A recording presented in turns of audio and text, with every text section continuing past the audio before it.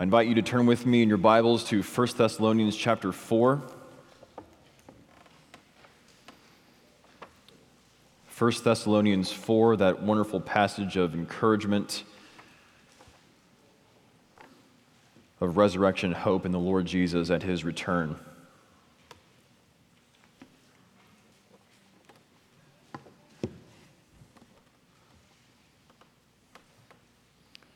Before we come to read God's word and hear it preached, would you bow with me in prayer?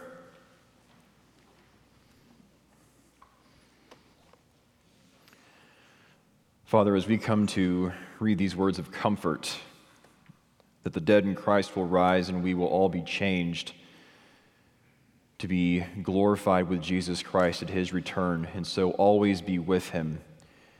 Would you take this word and cause it to have its effect of hardening those who reject it, but also bringing your elect to faith in the coming Savior, that they would long for his return and long to see his face and so be with him.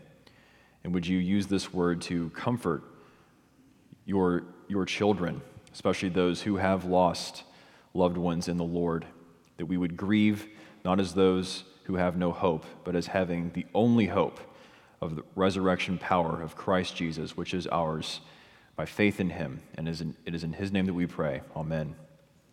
Would you stand as we come to read God's word? 1 Thessalonians chapter 4, beginning at verse 13. But we do not want you to be uninformed, brothers, about those who are asleep, that you may not grieve as others do who have no hope. For since we believe that Jesus died and rose again, even so through Jesus, God will bring with him those who have fallen asleep.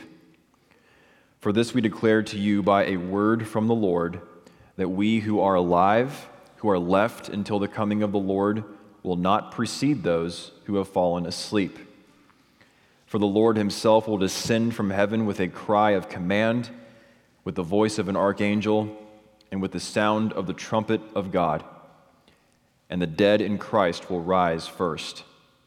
Then we who are alive, who are left, will be caught up together with them in the clouds to meet the Lord in the air. And so we will always be with the Lord. Therefore, encourage one another with these words. The word of the Lord. You may be seated.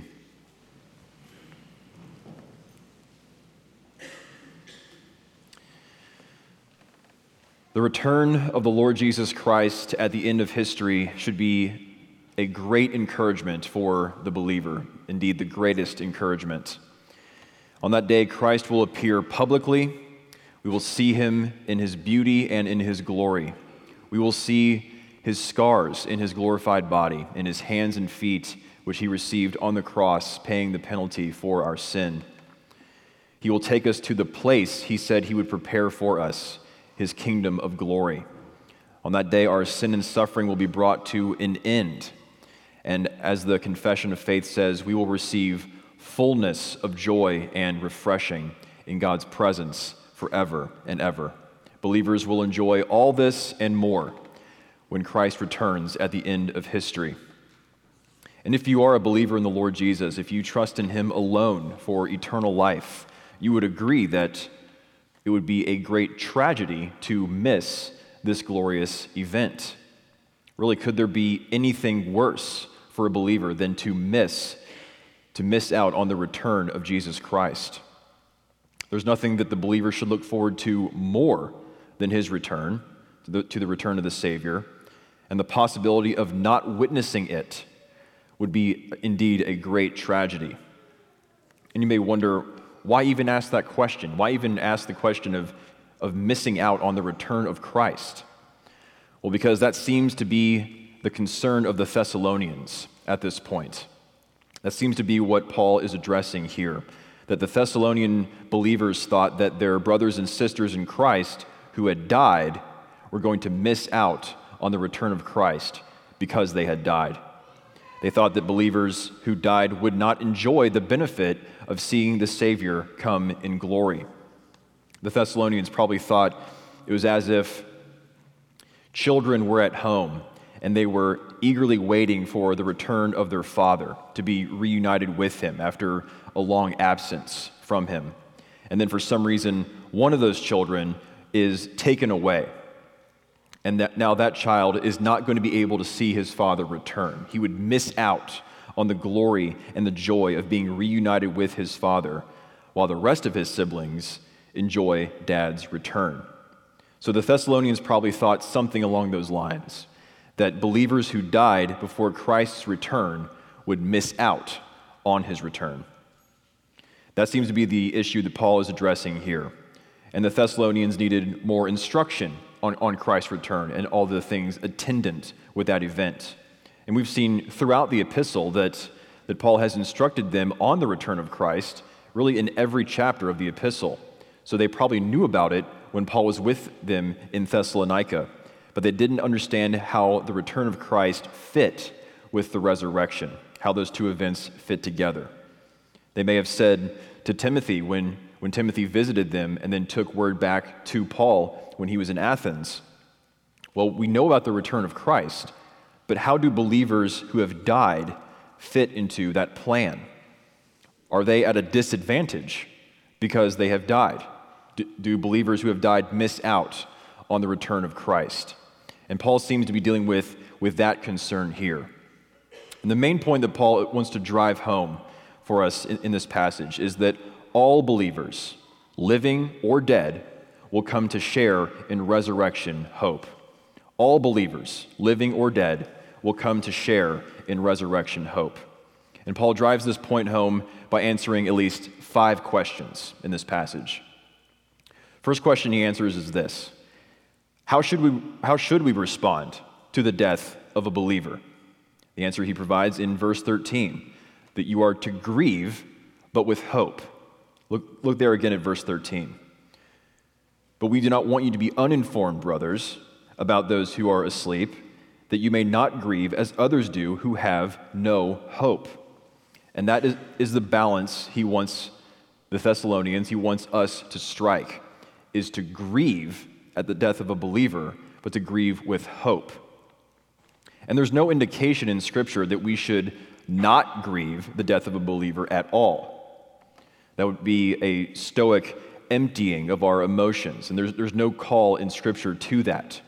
There's no indication in Scripture that we should not grieve the death of a believer at all. You think, to cite one example, of John 11, when Lazarus dies, Jesus weeps.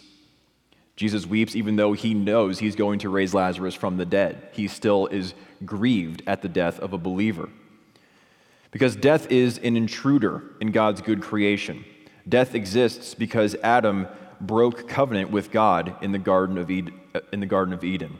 He was the first covenant head of the human race, and his actions influence us all to this day by bringing death into God's good creation. Death is part of God's curse on his good creation. So, at least for these reasons, we should grieve. We should mourn the death of a believer. And really, only the believer knows this. Only the believer knows how horrible death is. The separation, the unnatural separation of body and soul, which was never God's design. And our culture, and many cultures, completely reinterprets death. Our culture says that death is normal. It's just the way it is. Death is a part of life. Nothing can be done about it. We might as well embrace it. We might as well live, eat and drink and be merry, for tomorrow we die. There's nothing we can do about death. So our culture doesn't recognize how horrible it is, that it is an intruder. And for the unbeliever, the one who does not know Christ, there is only hopeless grief. Not the kind of grief we read of here. There is only hopeless grief. Nothing can undo death. There's nothing we can do about it. There's no use in making a big deal about it. That's just the way it is. But for the believer, the one mourning the death of the one who trusts in Christ, mourning the death of a believer, there is the opposite. There is hopeful grief. We'll pause to answer the question of what that is in a minute. But this leads us to the second question that Paul answers. Second question is, Well, how can we respond this way? How can we respond with hopeful grief? Isn't that just wishful thinking, to have hope in the face of death, the face of death of a believer? How is it possible to respond in this way instead of in hopelessness? And Paul gives the answer to that question in verse 14. Because Jesus died and rose again. That's why we can have hopeful grief instead of hopeless grief. Look there again at verse 14. For since we believe that Jesus died and rose again, even so through Jesus, God will bring with him those who have fallen asleep. So, a point here being that death does not separate the believer from Christ. Puritan Matthew Henry puts it this way, speaking of believers who die. He says, being still in union with Christ, they sleep in his arms and are under his special care and protection. So death does not separate the believer from Christ, it just brings the believer in a new relationship to Christ. As terrible as death is, as unnatural as it is, as much as it needs to be removed from God's good creation, God has changed the experience of death for the believer. The believer does not go into God's judgment, he goes into glory. The soul of the believer is made perfect in holiness and goes to be with Christ, as our shorter catechism puts it. But that's only the soul of the believer. What about the believer's body?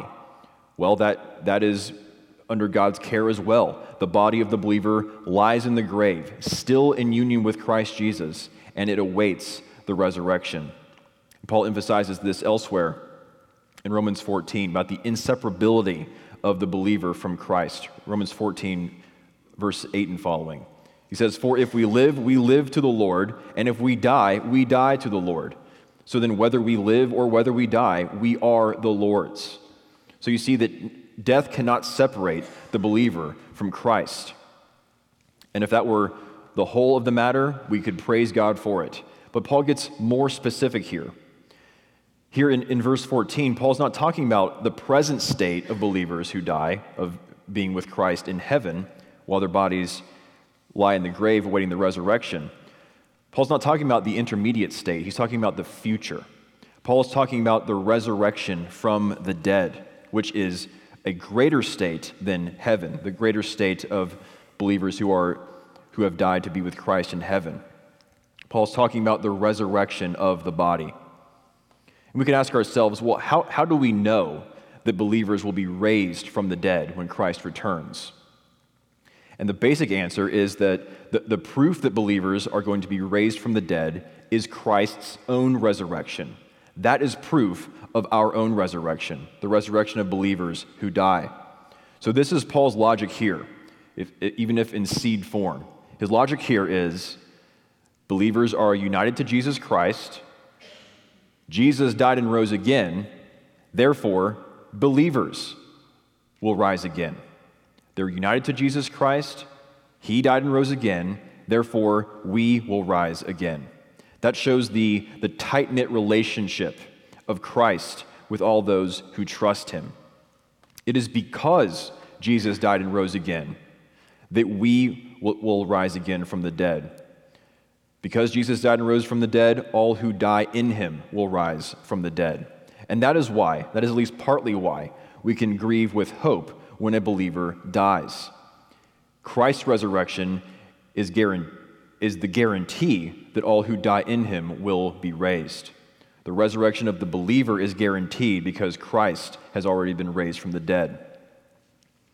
So Paul is moving in his argument to answer these various questions of why we can grieve with hope when a believer dies. So this leads us to the third question he answers. So what will happen when Christ returns? It's an enormous question to answer, and he provides it in verses 15 and 16. That among other things, when Christ returns, the dead in Christ will rise. And this really gets at the heart of the concern of the Thessalonians that they may have had at this point. The concern that the believers who died would miss out on Christ's return, that they would miss out on the glory of that event. Maybe the Thessalonians believed that believers who died would eventually be raised from the dead, but they would do so after Christ's return. So they didn't know how the return of Christ fit with the resurrection of believers. And Paul is instructing them on this here. And Paul's point is that they do fit together. The resurrection of believers and Christ's return, they're all part of one glorious event, among other things. They happen simultaneously. The resurrection will happen when Christ returns. Really, you can't have one without the other. They both happen in one glorious event. And then Paul unpacks the many things that will happen at Christ's return. Look there at verse 15. For this we declare to you by a word from the Lord, that we who are alive, who are left until the coming of the Lord, will not precede those who have fallen asleep. For the Lord himself will descend from heaven with a cry of command, with the voice of an archangel, and with the sound of the trumpet of God, and the dead in Christ will rise first.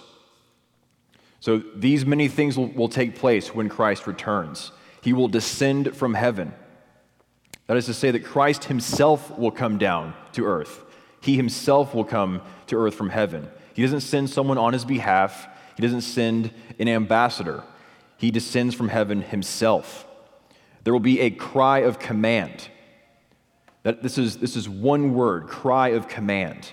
Christ will shout this word of command. This is a military word, a word uttered by an authority that must be obeyed. So this paints the picture of Christ being that military authority. He will shout a word and bring those who have died in him out of the grave and into resurrection life. He will shout that cry of command. And this again should remind us of Jesus commanding Lazarus to come forth from the grave when Christ was here in his earthly ministry. And Lazarus did as he was told. He rose from the dead when Jesus told him to. But there's a huge difference between what Jesus did in his earthly ministry with Lazarus and this cry of command he will shout when he returns. The big difference is this. Lazarus died again. Lazarus is in the grave still. It was a vivification. Lazarus came to life as an example of Christ's resurrection power. But when Christ returns at the end of the age, he will utter this cry of command, and we will all be raised from the dead permanently. Not temporarily as Lazarus was, but permanently when Christ issues this cry of command. All believers who have died will be raised from the dead permanently when Christ issues this word. And then there will be the voice of an archangel and the sound of the trumpet of God. This is a reference to the loudness, the public nature of Christ's return, that it is a loud public announcement of the arrival of the King of Kings and the Lord of Lords. The heavenly hosts announcing that the King of glory has arrived and the one who has defeated death has come. So all this and more will take place when Christ returns at the end of the age. But what does this have to do with the resurrection of believers? When does the resurrection of believers take place in this scheme? We see there at the end of verse 16, the dead in Christ will rise first. So this gets at quite a few things. There's a lot in this little statement, that the dead in Christ will rise first. At least it says that believers who die in Christ. The believer's union with Christ is not severed even in death. That bond is indissoluble. Not even the wrongful separation of body and soul can separate the believer from Christ. Not even death, the last enemy. The believer, the whole believer, body and soul, is united to Jesus Christ even in death. And no matter how much decay the body of the believer will see in the grave, no matter how much decay and corruption it will go under, we are still united to Christ. Even though we turn completely to dust, that body will be raised when Christ returns. Well, as you can imagine, this idea of the resurrection of the dead would be mocked in the early centuries of the church after Christ ministered in his earthly ministry. There was a pagan philosopher in the 3rd century A.D. named Porphyry who made a case, he thought, that disproved the resurrection of the body. and he made this case against it. He says, suppose that there's a man who is shipwrecked, and he falls to the bottom of the ocean, and a fish eats his body. And then that fish is caught and is cooked and eaten by fishermen. Then those fishermen are killed and eaten by dogs. And then those dogs die, and vultures eat them. So how can the body of the shipwrecked man originally be reassembled in the resurrection if it went through all those other bodies? Eaten by fish, then fishermen, then dogs, then vultures. Well, as great as that may sound to the unbelieving mind, it does not take into account the omnipotence of God, that God is able to reassemble the dead body of the believer in one glorious act of resurrection power. No matter how much decay the body experiences in the grave, God will raise it from the dead. Notice that Paul says in verse 16 that the dead in Christ will rise first. This might have been surprising for the Thessalonians to have read. Remember, the Thessalonians are concerned for believers who die, that the believers who die in their congregation would miss out on the glory and the joy of Christ's return because they were dead. But Paul is taking that concern and he's turning it on its head. He's saying not only will dead believers not miss out on Christ's return, they get a front row seat to it. Do you see what he's doing there? Believers who die have the advantage over those who are alive when Christ returns. Not only do they have no disadvantage, they have the upper hand. They have a front row seat to that glorious event. They receive resurrection bodies first. Believers who die participate in the glory of Christ's return first. Maybe the Thessalonians who originally read this had a holy jealousy. We were so concerned for the believers who died, now we're jealous of them. They get to enjoy the resurrection first. Well, this gets to the fourth question that Paul answers. So we've seen that at the return of Christ, the dead in Christ will rise first. Fourth question is, but what about us? What about those who are alive when Christ returns? And the answer Paul provides in verse 17, we will go with them to glory. Look at verse 17. Then we who are alive, who are left, will be caught up together with them in the clouds to meet the Lord in the air, and so we will always be with the Lord. This passage, among others, has been used to speak of a secret rapture toward the end of history when there will be believers being snatched away before Christ returns.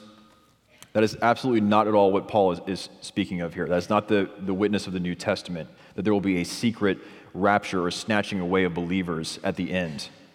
Because all of these things happen together. There's not a piecemeal presentation of things that happen at the end of history. All of them happen together. Christ returns, the dead are raised, and believers who are alive receive glorified bodies and the judgment and resurrection. All these things happen together, coming into the new heavens and new earth as well. They all happen together in one glorious event. So what exactly happens to believers who are alive when Christ returns? Believers who die are raised from the dead. But what happens to believers? How can you be raised from the dead if you are alive? What happens to believers who are alive when Christ returns? Well, Paul deals with it in verse 17. It's dealt with in seed form. But he deals with that question more fully in 1 Corinthians chapter 15. Let's turn to 1 Corinthians 15. 1 Thessalonians is probably one of the first, if not the first letter that Paul wrote. So some of these things that he develops later are dealt with here in seed form. But he deals with this issue of what happens to believers who are alive at Christ's return more fully in 1 Corinthians 15.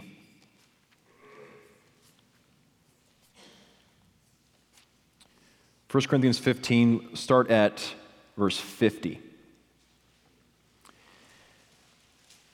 Verse 50, I tell you this, brothers, flesh and blood cannot inherit the kingdom of God, nor does the perishable inherit the imperishable. Behold, I tell you a mystery. We shall not all sleep, but we shall all be changed in a moment, in the twinkling of an eye, at the last trumpet. For the trumpet will sound, and the dead will be raised imperishable, and we shall be changed. For this perishable body must put on the imperishable, and this mortal body must put on immortality. So you can see the similar themes here and throughout 1 Corinthians 15 that we see here in this passage, 1 Thessalonians 4. Reference to the last trumpet, which we see also in this passage. But this is the point I want us to appreciate about what happens to believers who are alive when Christ returns. This helps us to see the whole picture. When Christ returns, all believers, living or dead, all believers receive glorified bodies. Their bodies are made like Christ's glorified body. But this happens in different ways. Dead believers receive glorified bodies, how? By resurrection. They're raised from the dead. Living believers, they're in verse 51 of 1 Corinthians 15, Paul says, we shall not all sleep, we will not all die, but we shall all be changed. Living believers receive glorified bodies by being changed. Those who are alive at Christ's return receive glorified bodies in a great miraculous event of a change. Without dying, we receive resurrection bodies. We are raised without having to be raised, if I can put it that way. We receive glorified bodies by being changed. So whether alive or dead when Christ returns, it doesn't matter. God is able to grant what he wants, whether we're alive or dead. When Christ returns, all believers receive glorified bodies. And so all share in the resurrection hope, whether alive or dead. All will put on immortality. And that's what we see in seed form in this passage, in 1 Thessalonians 4. The dead in Christ rise first, but soon thereafter, and following on their coattails, those who are alive receive glorified bodies. So whether alive or dead, we will receive the glorified body. And then all of us together, all believers, will be with the Lord. So Christ will descend in his glory. He will come down from heaven with the shout and the cry of command, and he will glorify all his saints, living or dead. And so we will always be with the Lord. That's how he puts it in verse 17. We will always be with the Lord. And that we will always be with the Lord. That is all believers, living or dead presently. We will all be with the Lord when he returns to give us glorified bodies, whether by resurrection or by change. We will all be together in glorified fellowship with Christ. He will come and fit us for glory and fellowship with him. He will glorify us so that we will enjoy glorified communion with him on that day. And that really is the best part. That is the best part of Christ's return. It is not the gifts, it is not the things that we get, whether the new heavens and new earth, the removal of the curse on creation, no more suffering, a glorified body, reunion with believers who have died, whatever else. As good as those things are, they are not the best part of Christ's return. The best part is getting Christ himself, is of seeing his face, finally being in his presence, finally worshiping him in glorified communion for eternity. So as we turn now to think about putting this to work, some points of application, this answers a fifth question, fifth and final question that Paul brings up here. Well, now what do we do? Now what do we do? And the answer he provides in verse 18, very simply. Therefore, encourage one another with these words. The hope we read of here is summarized in Shorter Catechism 38. What benefits do believers receive from Christ at the resurrection? At the resurrection, believers being raised up in glory shall be openly acknowledged and acquitted in the day of judgment and made perfectly blessed in the full enjoying of God to all eternity. And this is the reason we can grieve with hope, to bring things full circle. This is the reason we grieve with hope, because this is true of believers who have died. It is true of all believers. We will all be glorified. But we do not mourn for believers who have died, because they will not miss out on Christ's return. They will get a front row seat to that glorious event. Death does not disqualify you from sharing in the glory of Christ's return. You don't lose your place in line if you die. You get taken to the front of the line. The dead in Christ are raised first. But notice in verse 18 that Paul does not say, be encouraged with these words. He says, encourage one another with these words. There's a big difference. He's not saying that every individual believer should be encouraged by what he has said at this point in the epistle. He says, encourage one another. The church is not a collection of independent individuals.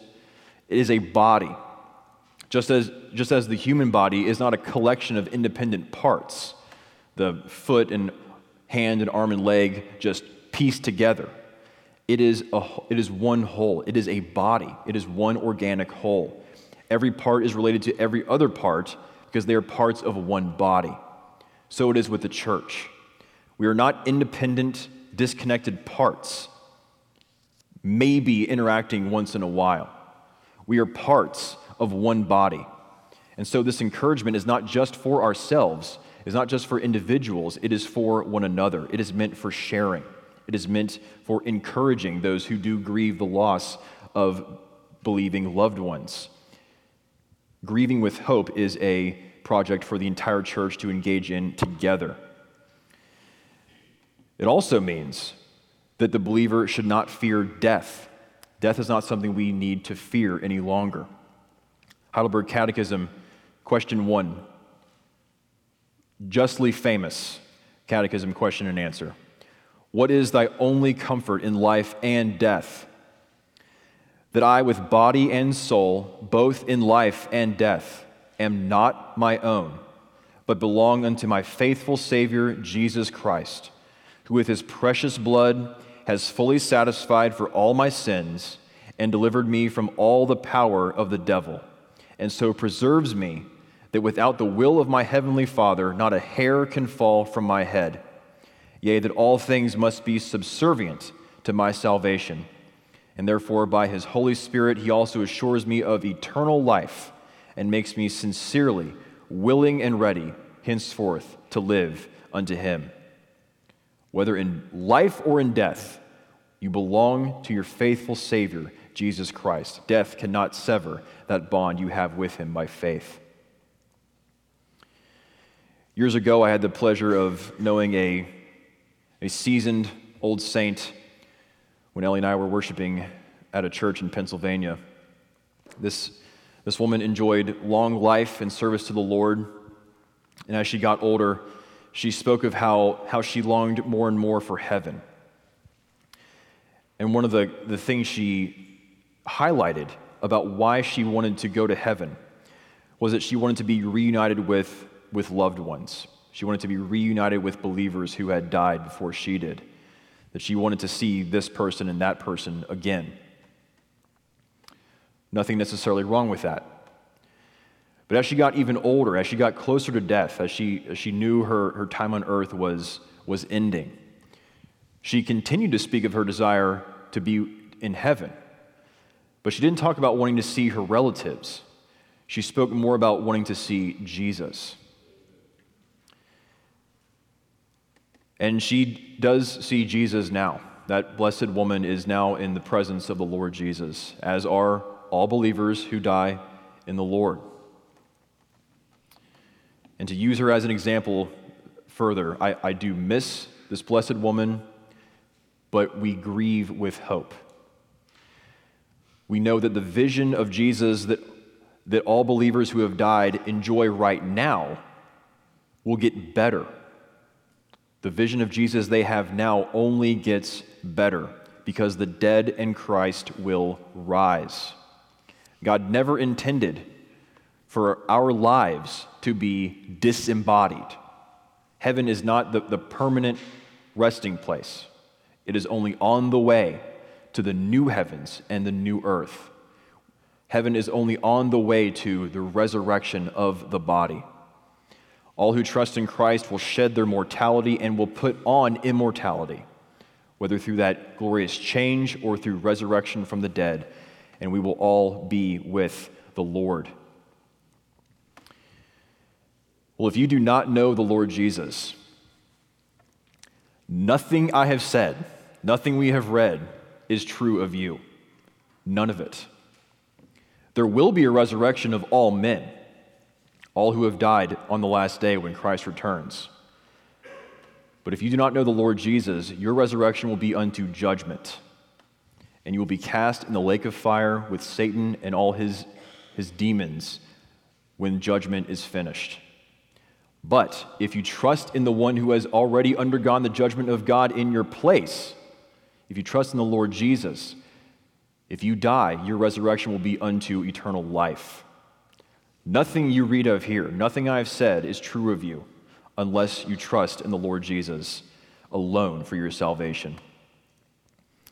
As the hymn puts it, emphasizing that death cannot sever us from the Lord Jesus, our union with him is indissoluble, and that we should not grieve for believers who have died.